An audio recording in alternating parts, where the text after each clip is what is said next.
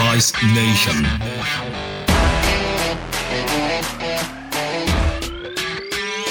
Greetings and salutations, Device Nation. You're home for the greatest show on earth, and we know that show is Medical Device Sales, with ideas, stories, and interviews to help take you from good to great. This is Kevin Brown, your voice of magnesia stabilized zirconia in times of corrugated tin.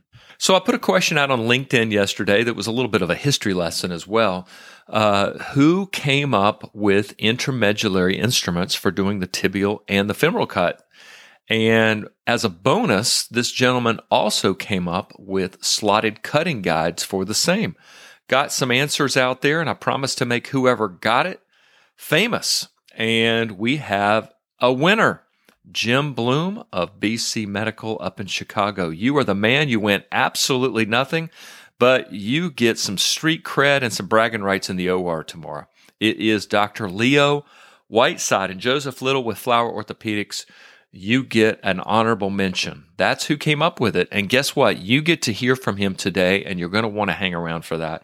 I thoroughly enjoyed the conversation. He is a founding father in this industry. So before we continue our series on everybody's favorite word, humility, and how it relates to device sales, I wanted to address a super quick question I got on LinkedIn as a direct message, and I will read it verbatim. Could you possibly address work attire for representatives across the country? What should we be wearing into our accounts? Well, I'm not your dad, even though it is Father's Day. Happy Father's Day to those of you who are. Not your mom. I'm not your sales manager. But today, I will tell you what Tip O'Neill once said so famously: all politics is local. And I'm a firm believer that all dress code is local. So continuing our thought process on humility, what does your team leader want you to wear is a question I would ask, and be willing to go with whatever. Ask, what do you think I should be wearing? Aside from that, if there's some individual autonomy here, I have seen everything across the country, and a lot of it is localized. The people up north tend to get a little dressier. I've seen in the south, especially in some of the hotter areas, everybody's wearing scrubs, including the employees outside of the OR. It really is what's going on in your local neck of the woods, what your competitors wearing. You don't want to underdress them. That's something I always look at. If they're dressing super nice, then oftentimes I will just kind of, when in Rome, do as the Romans do, right? So that's a quick answer to it. I don't think there's any set thing. Always fall under the leadership of your team and what they want. And aside from that, just kind of look around, see what other people are doing, and what you are comfortable in doing yourself. That was a great question. And just a quick reminder to the Device Nation audience, if you have a question that you just don't feel comfortable asking in your team dynamic or whatever, shoot it to me on a direct message and I will try to answer it. And if I don't have the answer, I will find somebody who does and then relay it to you on the show. I think this is all good stuff. When I first started, I really struggled with anaversion, and I just was so embarrassed to ask the surgeon about it, and I had to reach out to some people close to me to get that answer. So I know what it's like to have that niggling thing out there that you're almost afraid to ask in the public space, right?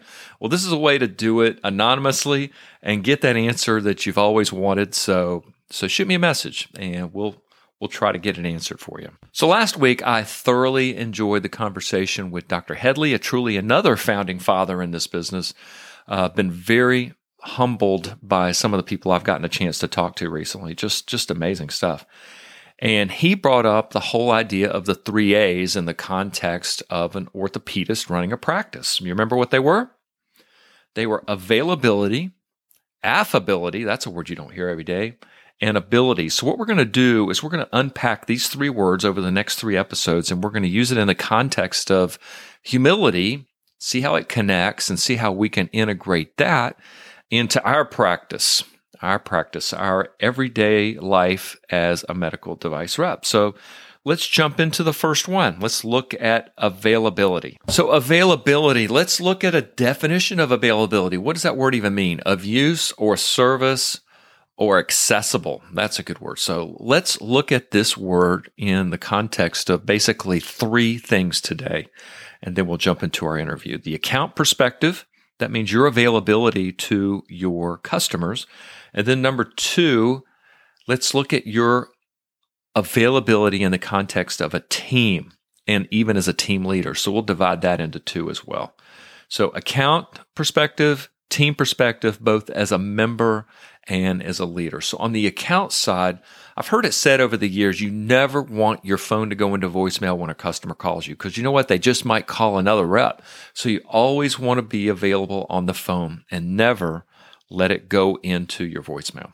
There's a part of this business that just demands that you drop everything on the behalf of your customers. It's been said a million times. This is not a job. It is a lifestyle. And when people say that about medical device, that's kind of what they're talking about right there, is that concept, is that you're at the movies with your wife, your pager goes off, you got to go. You're at a birthday party, a trauma case just came in, and you're on call, you got to go. That's the lifestyle aspect of this. Availability to your customers, it's part of the job, and you just got to go limp in the sense and get over that, because you're going to be a very frustrated individual if your schedule is king to you, because you will start out the day with 4 things to do, 10 things get dumped on top of it. By the end of the day, you didn't get anything done that you wanted to get done because you were dropping everything to take care of things that your customers were demanding, whether it was cases or we need you to do this, do that.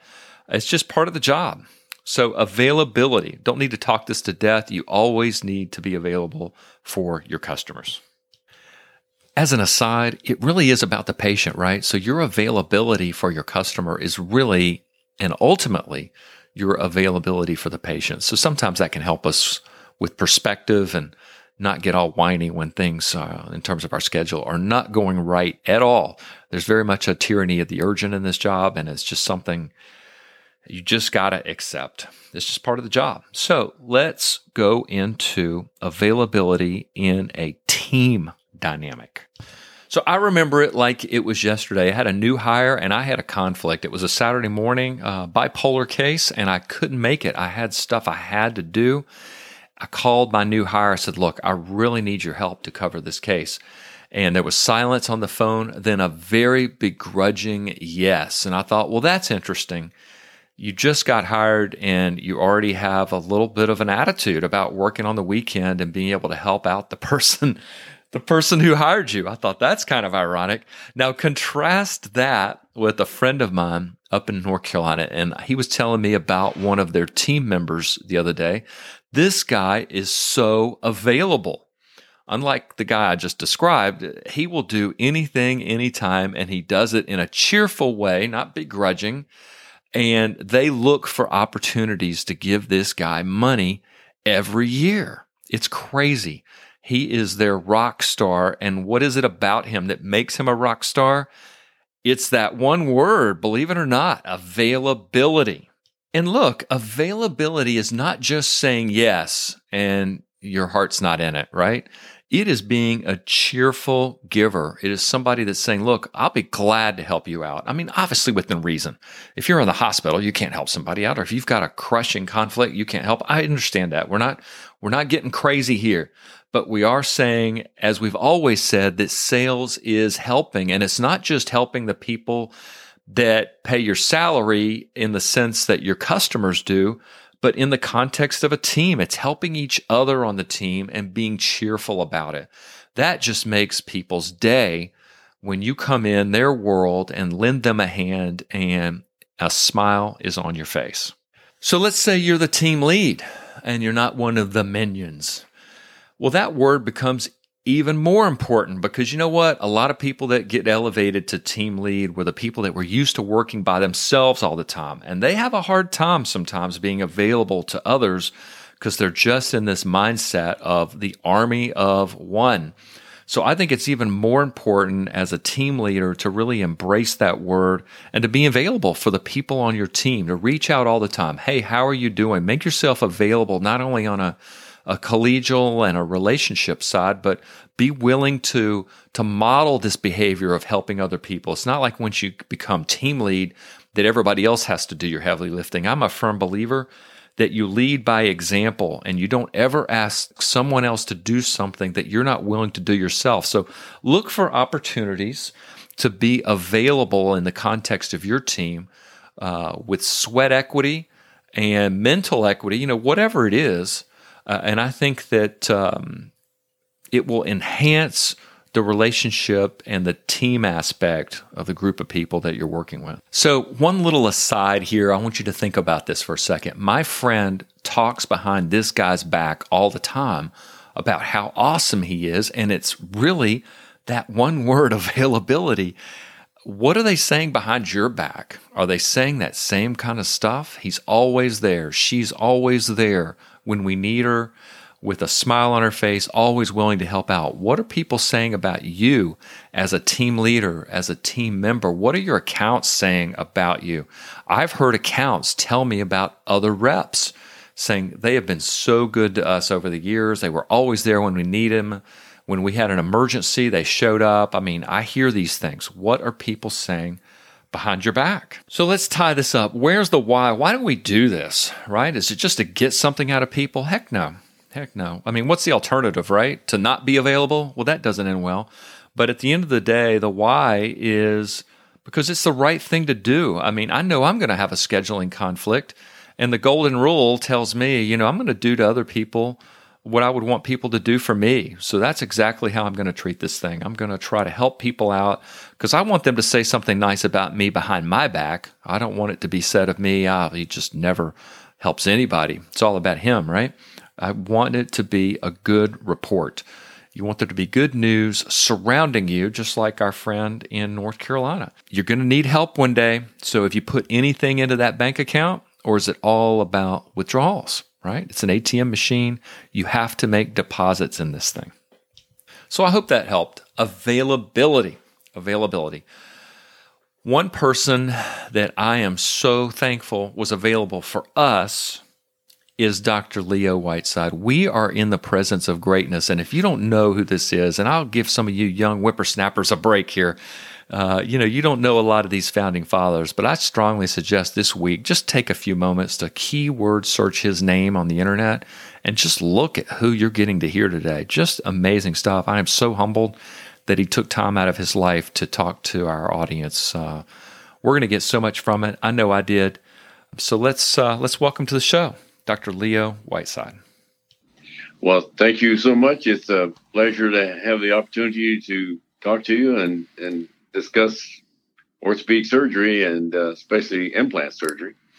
So, Dr. Whiteside, when and if you choose to retire, I firmly believe that your jersey will hang from the rafters in this arena called joint reconstruction. Nobody's ever going to be able to use your number again.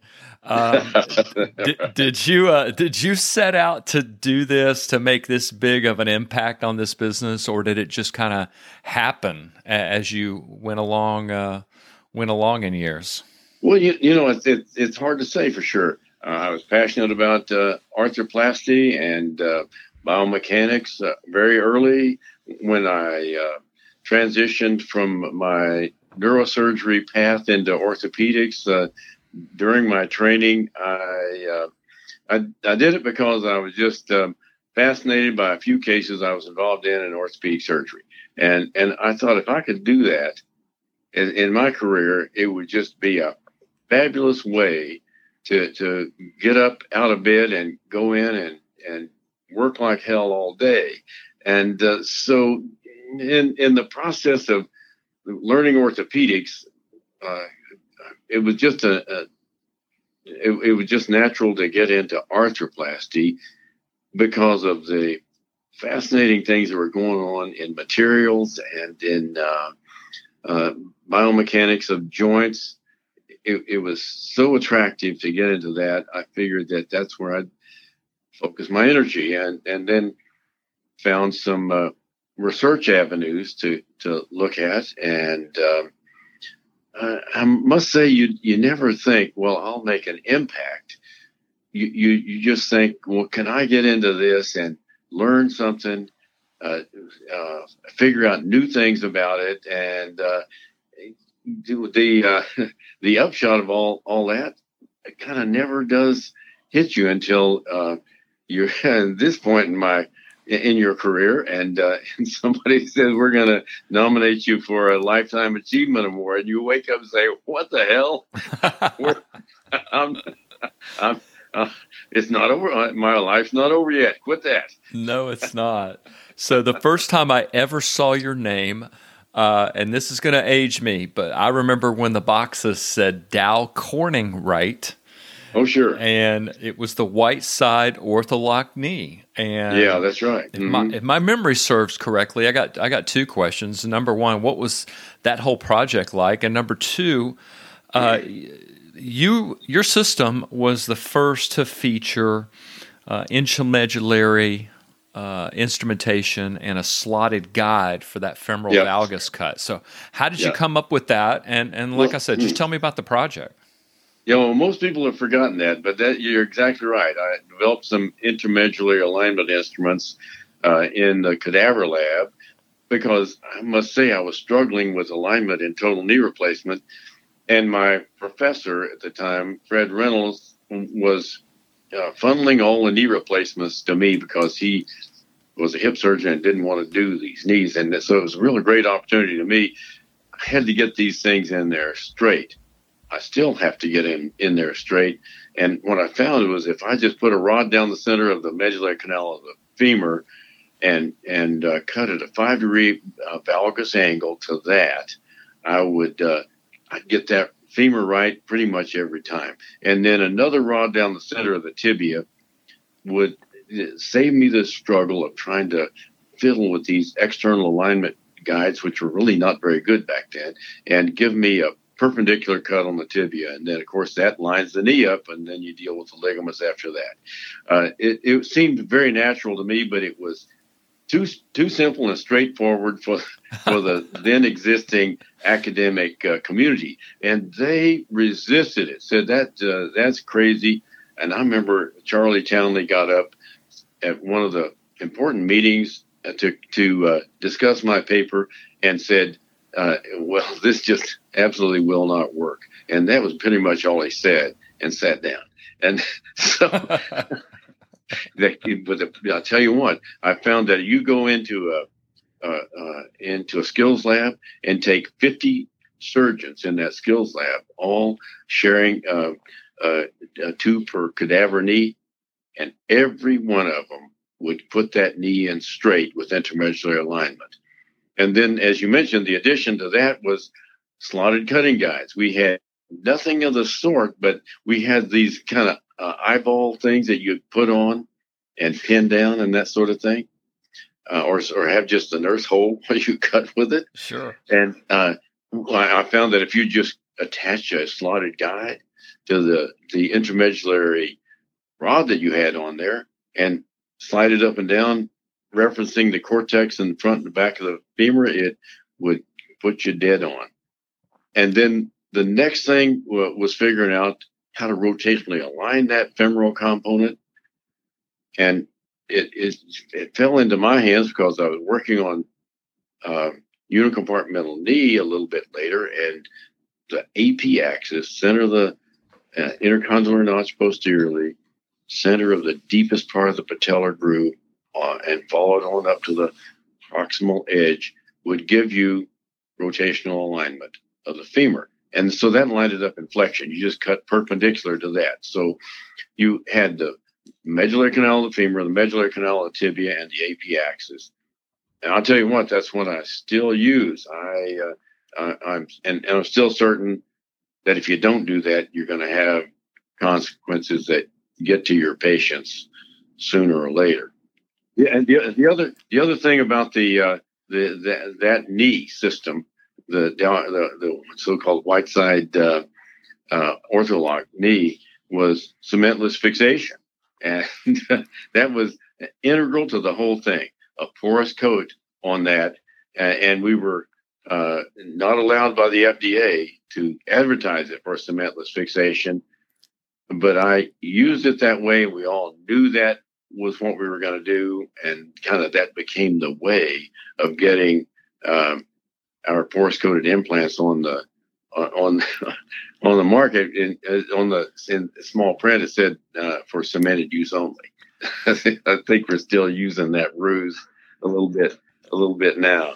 And so that was a great project with Dow Corning Wright. I really thank them and all the wonderful guys that I worked with back then, and the young engineers that were fresh out and now have gone deeply into this industry and have been successful, and a lot of them have retired.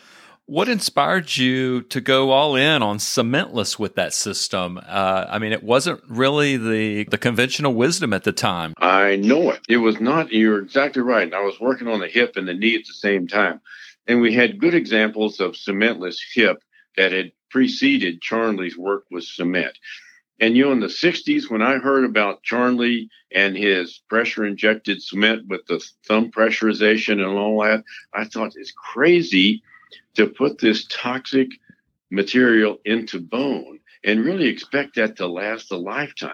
And I think Charnley agreed, because he suggested nobody under the age of 67 and tell them it'll last about 7 years.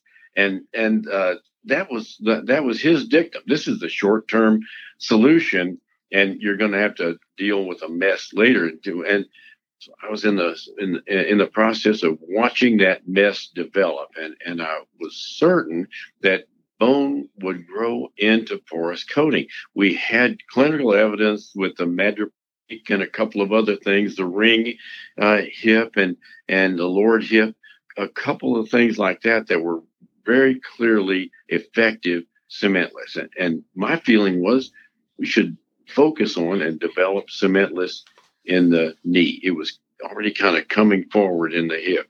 It took a big hit from marketing. I'm convinced it was just a marketing issue that stopped growth of cementless total knee replacement after these big failures of the PCA knee. I watched it, and I watched the politics involved in it as well. And that's where I learned to have real skepticism for orthopedic marketing. I'm sorry to say that to the people who live on orthopedic marketing, but I think it's one of the biggest sources of misinformation in the world. In 1995, Smith & Nephew launched the Profix knee system, and that's where I saw your name come up on my windshield again. And that was the cementless knee that kind of launched you yet again. And I know you've done that for a while. Is there any place for the smell of monomer in one of your cases today, or is it still cementless as much as you can? No, it's cementless, except whenever I cement two dead things together. Now, occasionally you got to cement an augment onto a femoral component, and the cement is very effective if you're good with your hands and if it's and you think and give enough time set. And you have decent, well-made implants for augmentation. It's great to make a sort of a custom augment system at the bedside or at the operative table. But I will not pressurize cement into anything living. I just don't do that anymore. There are so many easy ways to do cementless fixation of the hip and knee that maybe never, but I'll tell you one thing for sure. For the last 25 years, I haven't used cement against living tissue. Wow.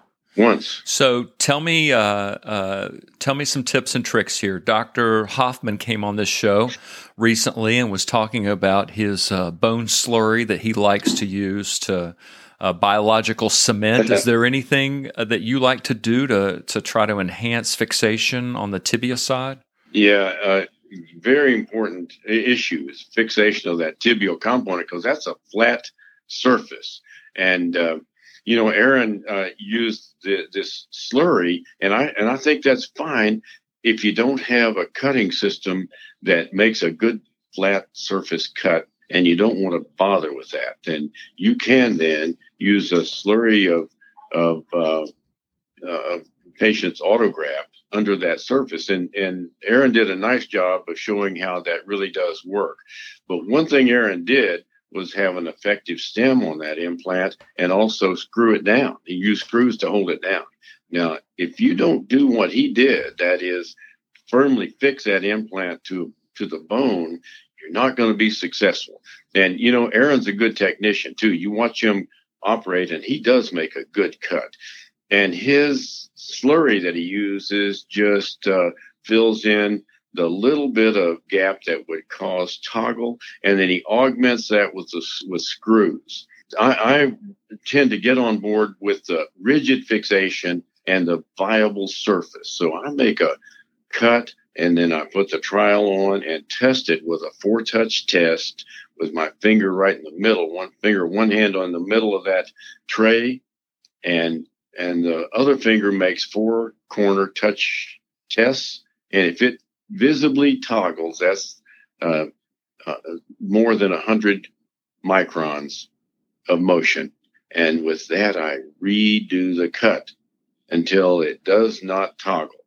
And when I put that implant down, it has an effective stem. So the component that I use has a choice of stems, big fat ones and little skinny ones, and almost always big fat ones that require pressurization. They require driving down, and they're tight well before it's seated. Then it seats on porous surface, a fully porous surface, and partial porous coating of the pegs, and then it's held down with screws. Now, I've throughout my career gone back and forth on screws. Every time I stop using screws, I look at my x-rays and I think, oh, there's a radiolucent line there. And is that going to be bad? And I haven't found any of them without screws loosened. But I feel better about it if I use screws. And I don't want to sit there and say, well, I'll make a choice here, screws or not. I just put screws in all of them. If you have a well-designed system, there's no downside to using screws. And there's and big upside here is an effective stem. If we did some work in the cadaver lab some time ago with one of my fellows, and he found that if you have an effective stem and 4 screws, you can fix it well in the softest of bone. And so that's when I tell you, you better use an implant that has an effective stem, and that generally means a taper on the undersurface and choice of stems. You better have one that allows you to use screws like screws in the acetabular component of your total hip. That maybe you don't always need them, but you better be ready in case the thing really is not tightly fixed to soft bone. And you have to be a decent technician and insist on a flat surface that you can screw this implant down to. It's a matter of just being a good carpenter, good mechanic. Just got to ask this real quick because it's been a running theme lately, but do you do any carpentry outside of the OR? I used to, and I used to do auto mechanics too. I was an avid Porsche mechanic, learned a bunch about how to take down a Porsche 911 engine before they became totally computerized. Right. And how to put it back together. I had every special piece of equipment that it took to tear down a Porsche 911 engine. I got pretty far along in learning how to weld, and I had some early experience in machine shop work when I was in high school, and learned that for one thing, learned how to work around grown men and to realize that if you piss them off, you're going to get hurt. and so that taught me to deal with orthopedic surgeons. we have a similar background. Mine was with a paint crew, and I was a young guy with a bunch of old guys, and I found out real quick if I rubbed them the wrong way, it made a man out of me, that's for sure. Yeah, that's right. And another thing I learned up in the machine shop is clean up after yourself. If you work in a clean shop, you're going to be doing good work, and if you don't clean up as you go, then you have a mess you can't clean up when you're finished. So that's another thing I learned is as from those machinists was clean up as you go. If you go in there and be a sloppy guy and try to clean up at the end, you got stuff in crevices that you're never going to get cleaned out of there. Somebody else is going to come in and clean up after you. And I tell you, if you do that in surgery, clean up constantly as you work. And that's another very important issue. Clean that with irrigation constantly. And you mentioned press fitting and bone ingrowth. If you cool and clean that surface as you cut it, you won't be trying to get bone ingrowth out of a dead bone surface. You keep it cool and irrigated. And that's another thing that Aaron Hoffman talks about too, is end up with a viable bone surface, cool that blade as you cut, and then do this with care. And if you irrigate the trash out and add antibiotic to your irrigation fluid, you won't have infections anymore. I mean, you'll go 20 years without infection of a primary joint if you irrigate it with antibiotic irrigation solution throughout the case. If that's one thing I could train young guys on, would be learn to use antibiotic irrigation throughout your entire procedure, and never cut bone to the point that it smokes, and leave that dead bone in that patient with bacteria that you haven't flushed and cleaned out throughout the entire operation. I've got to talk about ligament balancing for a second. Ligament Balancing in Total Knee Arthroplasty, an instructional manual. You're the author of this book. Yeah. I saw a copy of it on Amazon yesterday, and you'll be pleased to know it was priced at $902. Is that cool or not? I'm rich. I've got a bunch of them sitting right here in my office. And I didn't check to see it. You're not the one selling that book, right? No, I'm going to have to start a new enterprise, though. I remember Dr. Insall, and I am so fortunate that I actually got to go in surgery with this gentleman, and I'll never forget him saying that a knee that is not balanced will fail. And I have some questions for you. We used to get in this whole back and forth about, do we balance before the cuts, after the cuts? What's your order of operations for doing your soft tissue releases? Well, I think you must make your bone surface cuts first to get, or I shouldn't say first, but you must make your bone surface cuts based on anatomic structures on the bone, not on deformed ligaments. If you let the ligaments guide your bone surface cuts, you're just essentially putting the knee in crooked, and the worse your ligament imbalance, the more crooked you're going to accept when you use those deformed ligaments to guide your cuts. So you must find bone landmarks on the knee. Now, some people find that they can't get into the knee unless they release these tight ligaments. But you should remember that if you release tight ligaments, then you may over-release because you haven't gotten to the osteophytes yet. So here's what I suggest. Get landmarks that you can trust. Make the bone cuts, clear out the osteophytes, then start to deal with the ligaments. And then you can deal with the ligaments with tensioners or with trials. I assume that the tensioners are going to be partially accurate, and the trials are going to give me a three-dimensional feel and access to do the ligaments once the trials are in. So I would want to go directly to the trials, evaluate the ligaments, and then release the ligaments that are tight. And if you understand the knee, you'll understand which ligaments are tight. The ligaments that are tight in extension are the posterior ones, and the ligaments that are tight in flexion are the anterior ones. With that, you can figure out what to release. So tell me about the periosteal elevator versus the spinal needle. I've seen this done both ways, and I've been dying to ask you this question. Any thoughts on that? Yes, I learned that pie crusting technique from Johann Bellemans. I think he was the first to start talking about that. And I was fascinated right away. And I pretty much stopped doing periosteal elevation or ligament balancing and use the pie crusting technique exclusively. So, and you can get to most ligaments with a spinal needle safely.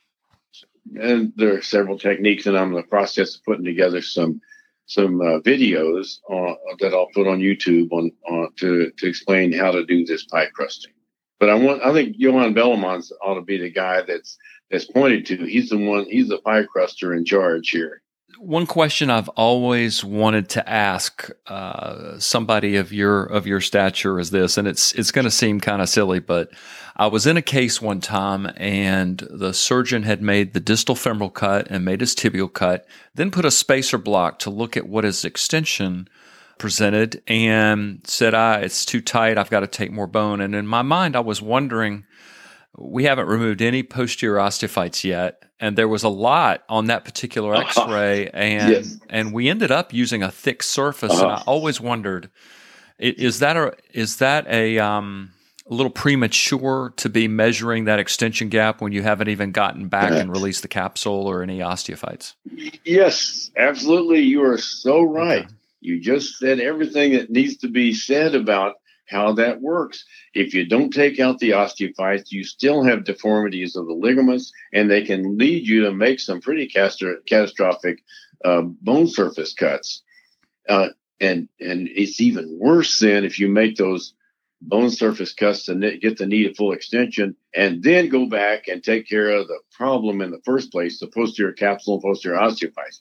Then you got a knee that goes into hyperextension, and you have to add augments on it to keep it from hyperextending. So you're so right. First, make the bone cuts. That gives you access to all the osteophytes. Then take all of the osteophytes out and get a pristine knee to work with. Then put in the trials or spacer blocks and balance the ligaments. I read an article recently about midflexion instability being less of an implant issue and more of a soft tissue issue. And I was just curious, do you think a proper balancing of the knee addresses a majority of that subject? Yes, absolutely. Yes. It requires that you get the knee in the right position in the first place. And the best way to do that is with balanced anatomic surface cuts, where you remove the thickness of the implant from the high side to the undeformed side of the joint. There's always one that's high and the other one low. Rarely both about the same. And with that, you get the basic bone anatomy established such that it'll hold you correctly in flexion and extension once you get the ligaments balanced. A couple more clinical questions, Doctor. I was fascinated reading a paper that you wrote detailing single-stage revision for infected hips and knees, and essentially reimplantation with porous components, and then a Hickman's catheter for 6 weeks with some high-dose antibiotics. Is that still your treatment of choice? Absolutely. I'm pushing that as hard as I can to the orthopedic community. They're still piddling around with intravenous antibiotics and with spacers, and that's just enough to piss off the bacteria. We give them ammunition and intelligence. You're losing the battle with all of that.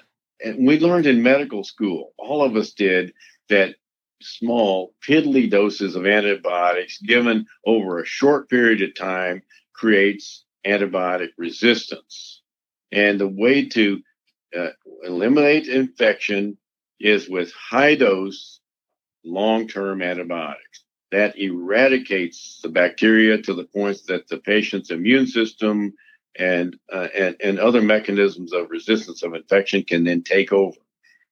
And you know that in urinary tract infection, that's the way you get a chronic urinary tract infection with resistant organisms. Give them a couple of days of low-dose antibiotics, and then they, after another, they keep getting these infections and get sicker and sicker.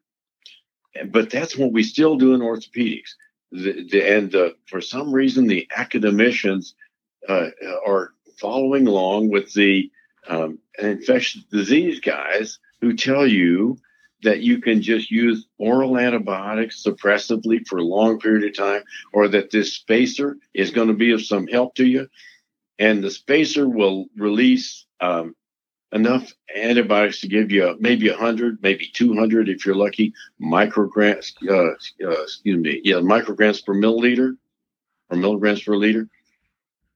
That is about 1/10 or maybe 1,000th of what you need to kill biofilm. Now, we have to discuss biofilm if we're going to talk about implant infection. Biofilm is so resistant to bacteria that you have to increase the concentration of bacteria by 1,000 times or more to eradicate biofilm. Any discipline that is dealing with infection of implants should be dealing with minimum biofilm eradication concentration, MBEC. And if you're not achieving MBEC with your mechanism of treatment, you're going to have a high failure rate. And I'll tell you that antibiotic spacers loaded with cement and that cement impregnated with antibiotics are ineffective. 100 micrograms per milliliter is ineffective on biofilm. So you're going to fail at a high rate. Infusion can give you 15,000 micrograms per milliliter, and I guarantee you that's effective. There was an article out years ago, and I've got it somewhere, but it was talking about the therapeutic level of antibiotics that you had to have to at least do something. And it was astounding when they plotted it on a graph as to how many antibiotic cements were basically one and done within 24 to 48 hours. I was surprised by that. Yeah, done. The antibiotics have leached out, and even at that, their highest point is still ineffective against biofilm.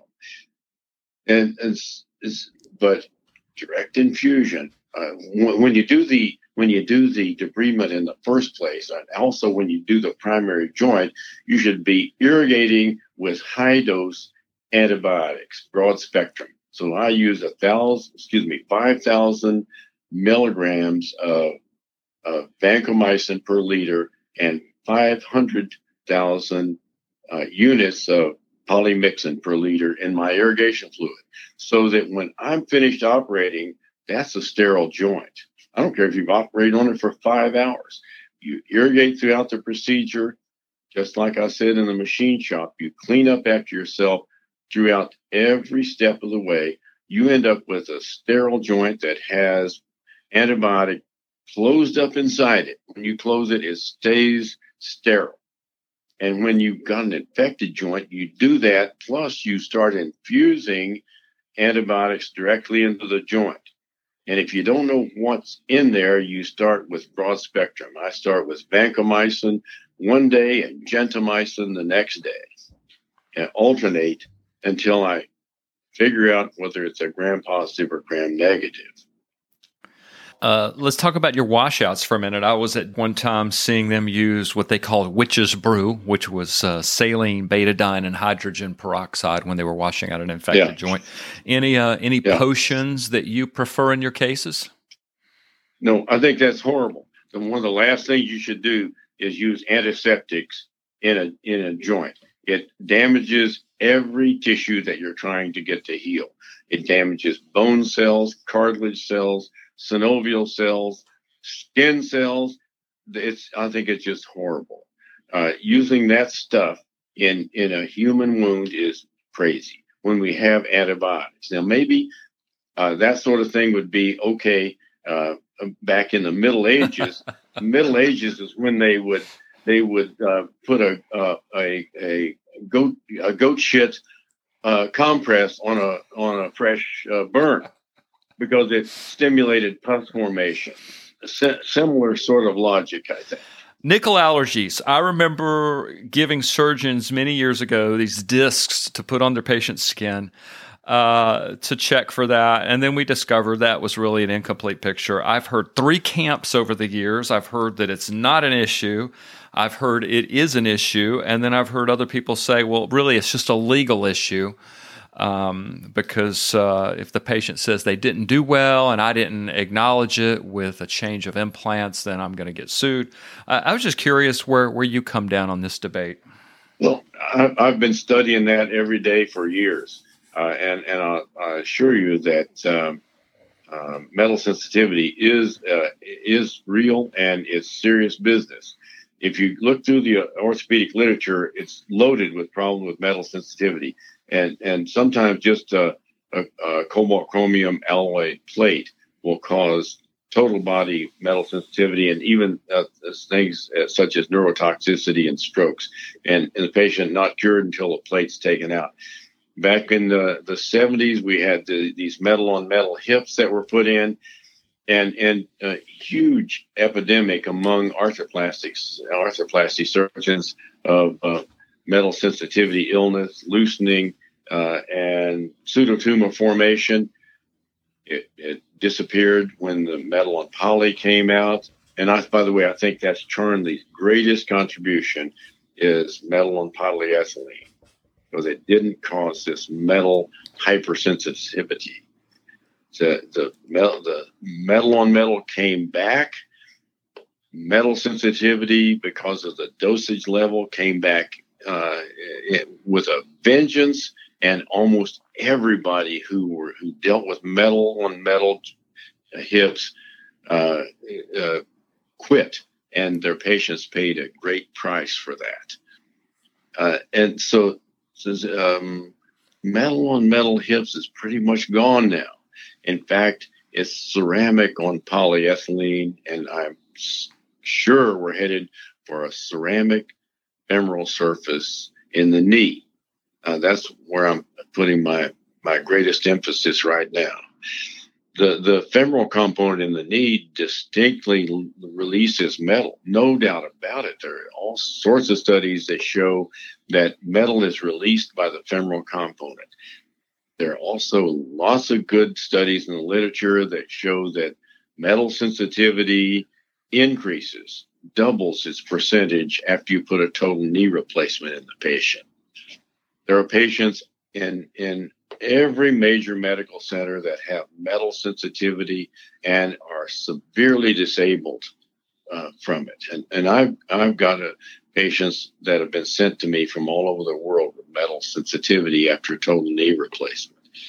It's a big issue, but it's hard to deal with now because we don't have an inert femoral component that's reliable to use without cement. And then I'll tell you that's what's going to come, and that's what's going to change our approach.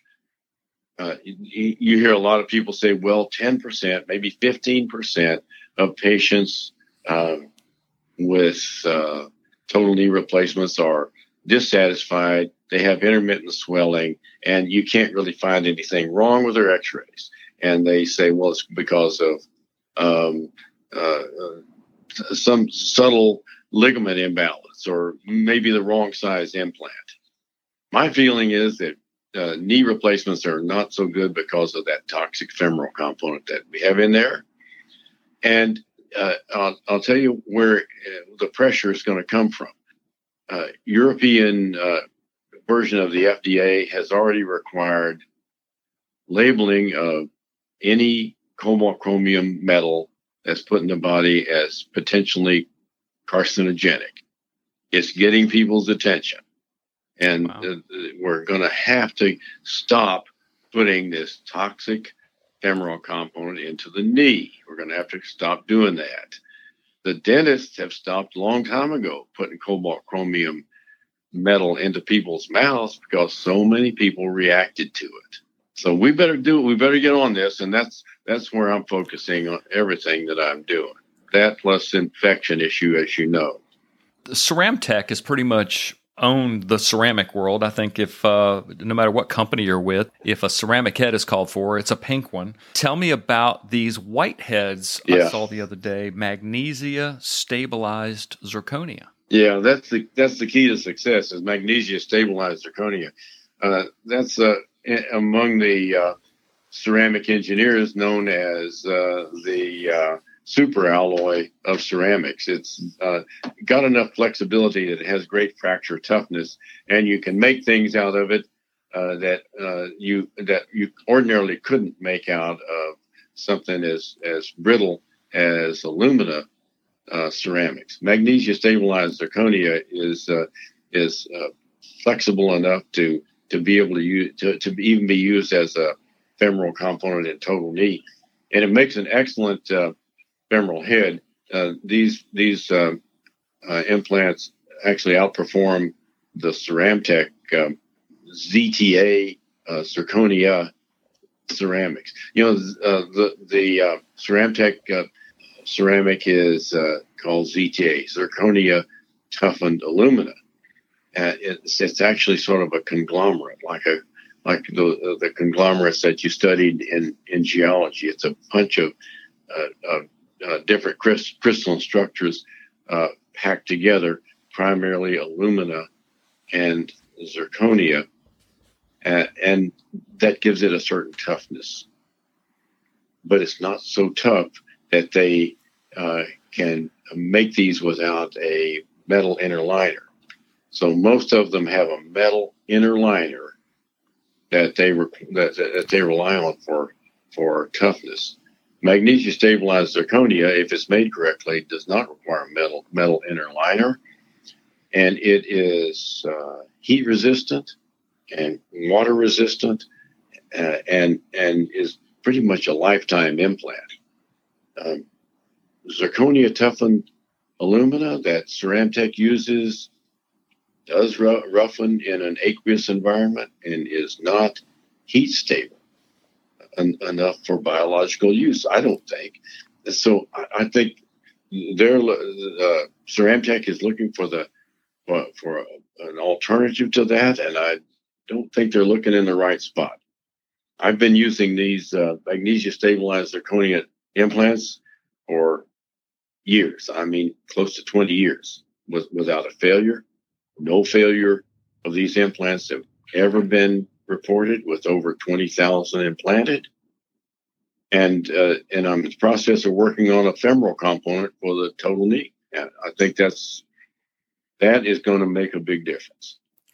I talked to a surgeon this morning who followed up on one of your cementless unis out in Arizona that was 18 years out and doing awesome. Now, I can understand back in the 90s, there was some reticence to do a uni because some of the designs weren't faring well. And honestly, we were still figuring out the technique. You don't balance it like a total knee. You leave a little slack. Mm-hmm. And, I can understand all that. But now that we've worked out a lot of those kinks, why do you think there's still reluctance in some quarters in the presence of isolated compartment arthritis to do a uni? Yeah, because it's harder to do it just right. I'm telling you, unicompartmental knee replacement is a real technician's operation. And you've got to be patient and slow down and do it absolutely right. And we're talking about millimeters as opposed to centimeters when you do this, when you do the uni knee. It's one of the hardest operations in orthopedics, maybe the hardest operation, is a unicompartmental knee. And then, of course, you leave the rest of the joint that may or may not perform well for the rest of the patient's life. And so you might be embarrassed by a late failure due to progressive arthritis.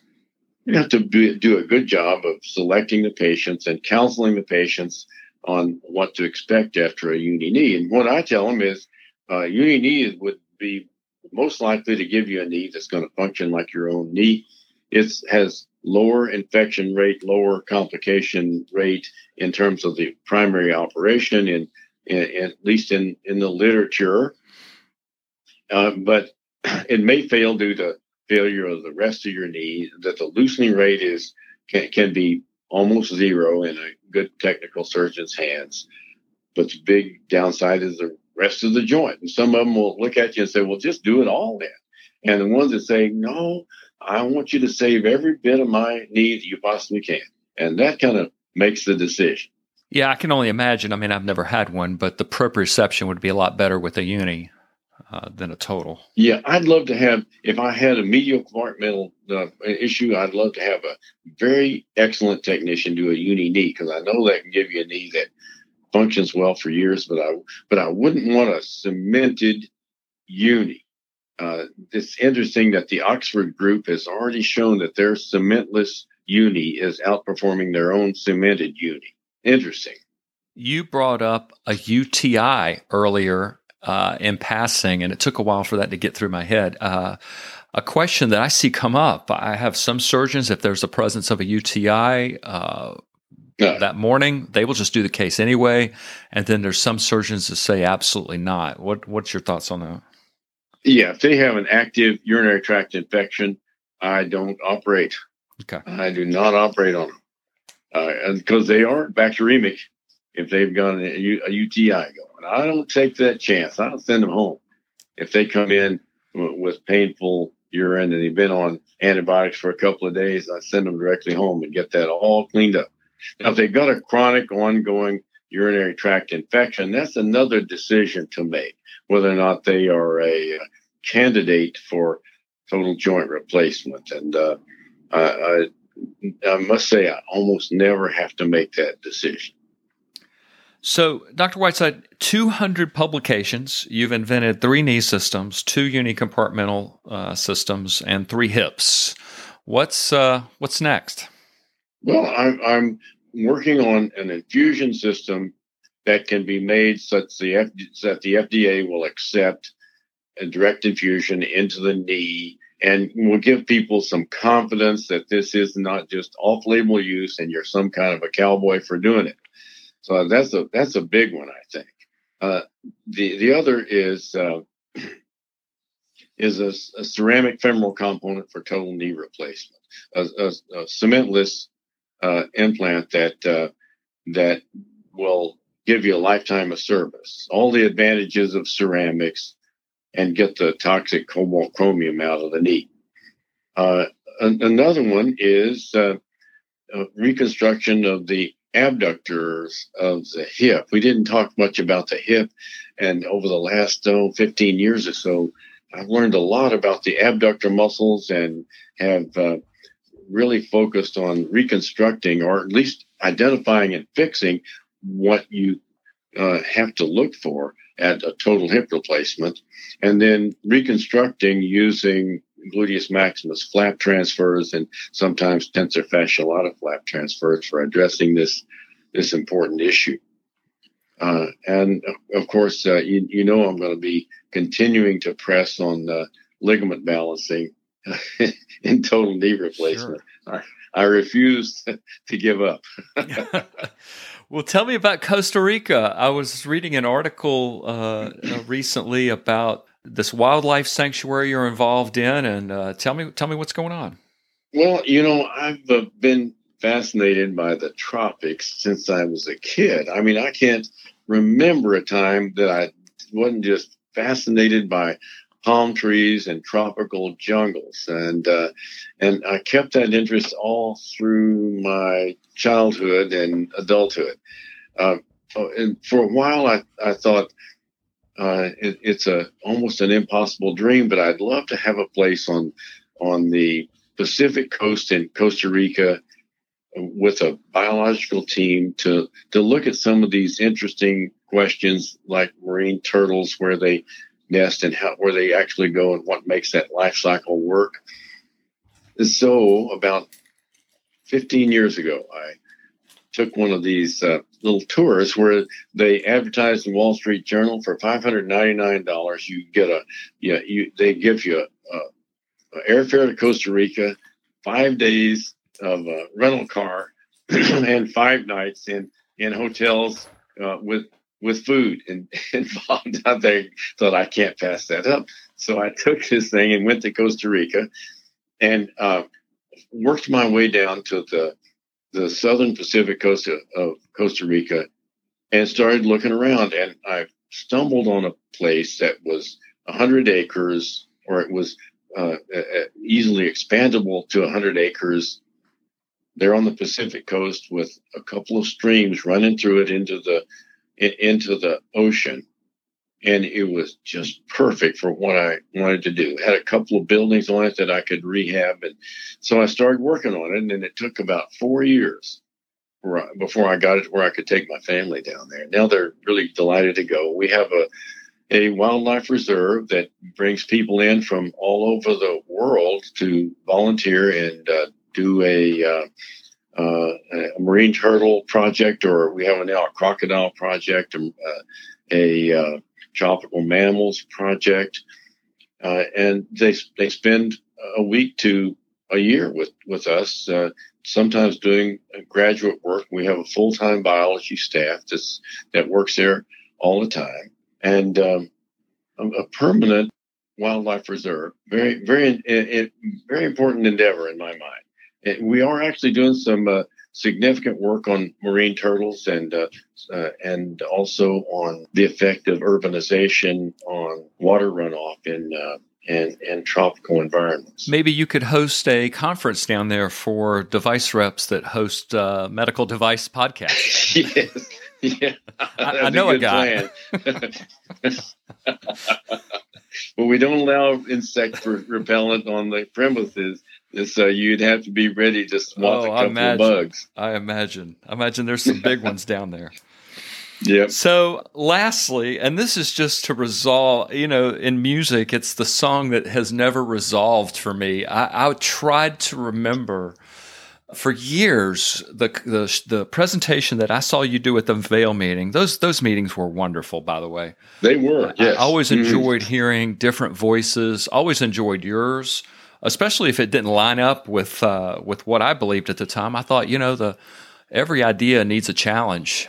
And it helps us understand everything a little better. And you were talking about a revision hip that you had come up with. And I'll never forget the rasp on your slideshow. It was a square, long stem. And you were talking about the rotational stability of that square rasp in a round hole. And it always stuck with me that made total sense.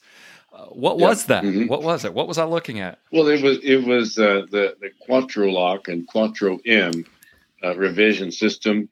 And, I still use that concept in primary hips. It's just that the FDA has been so difficult to deal with with a fully porous coated monoblock stem that project is on hold. But, that was a great stem. Simple, easy to work with, and very easily understandable. And you could revise the entire spectrum with a total of 9 different stems. And that took care of the little tiny folks and great big people with catastrophic bone loss. You had to have a good cable system, but with that sort of technology, we could get any surgeon to handle a really tough revision femur. So how many years you been doing this, sir? Well, let me see. I got into orthopedics in 1970. How long is that then now? How long is that? 50 years. That's a couple of years. Wow. So what are you the most proud of? I mean, if you had to hang your hat on a couple things that kind of jump out at you over your career, what's the thing you said, I'm so glad I did that, or that was a lot of fun? Well, I must say I'm glad that I took a few years of my career early on to really focus hard on biomechanical research and that sort of endeavor. It gave me a background that I could use the rest of my life to taught myself how to manage statistics and to understand scientific method a little bit, and so that's I think the best decision I made. It was a little stressful on my family, but it was definitely made a difference. And I guess the other thing is I'm so glad that I chose orthopedics as a specialty. It's been a wonderful trip and gives me more than I can do right now. I will tell you that if you expect to learn orthopedics, forget about it. I mean, there's more than that you can learn in a lifetime just to be good at it. I'm always disappointed in myself that I'm not good enough yet. And I've been doing this all my life. So it's one of those things that's a curse and a blessing. It's a blessing to have something so fascinating to do all the time, but it's a curse to have to put up with the frustration of not being good enough at it yet.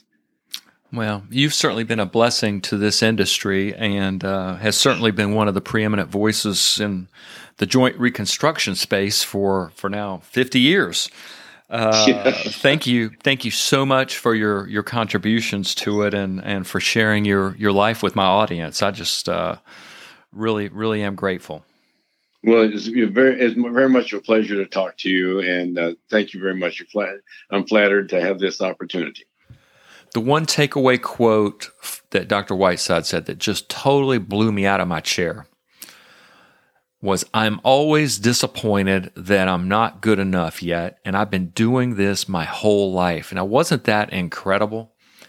If anybody has a lofty perch to stand on and to tell everybody else what they should be doing and shouldn't be doing and all that, it's this gentleman. But to say that just was incredible to me. What a sense of humility, that even as much as he's accomplished, he knows how much farther he has to go. What a great perspective. What a great perspective for us as we continue to unpack that wonderful word, humility. So let's work on that this week, and I'm counting myself in this. Let's work on being available, not only to our customers, but to those around us. And just as a little aside, I have this phrase that goes around in my head all the time: as in device, as in life. These are broad spectrum ideas that we're sharing here. And we want that sense of availability across the board, not only with our customers, not only with our team members, but with our wife, with our spouse, with our children, with our friends, our significant others, all around us, to always be that person that will drop everything to help somebody out who needs something and do it with a smile on her face, right? Not just be that person who does it for people that can give us something in return. That's just fee-for-service stuff, right? That's not true availability. So let's work on that this week.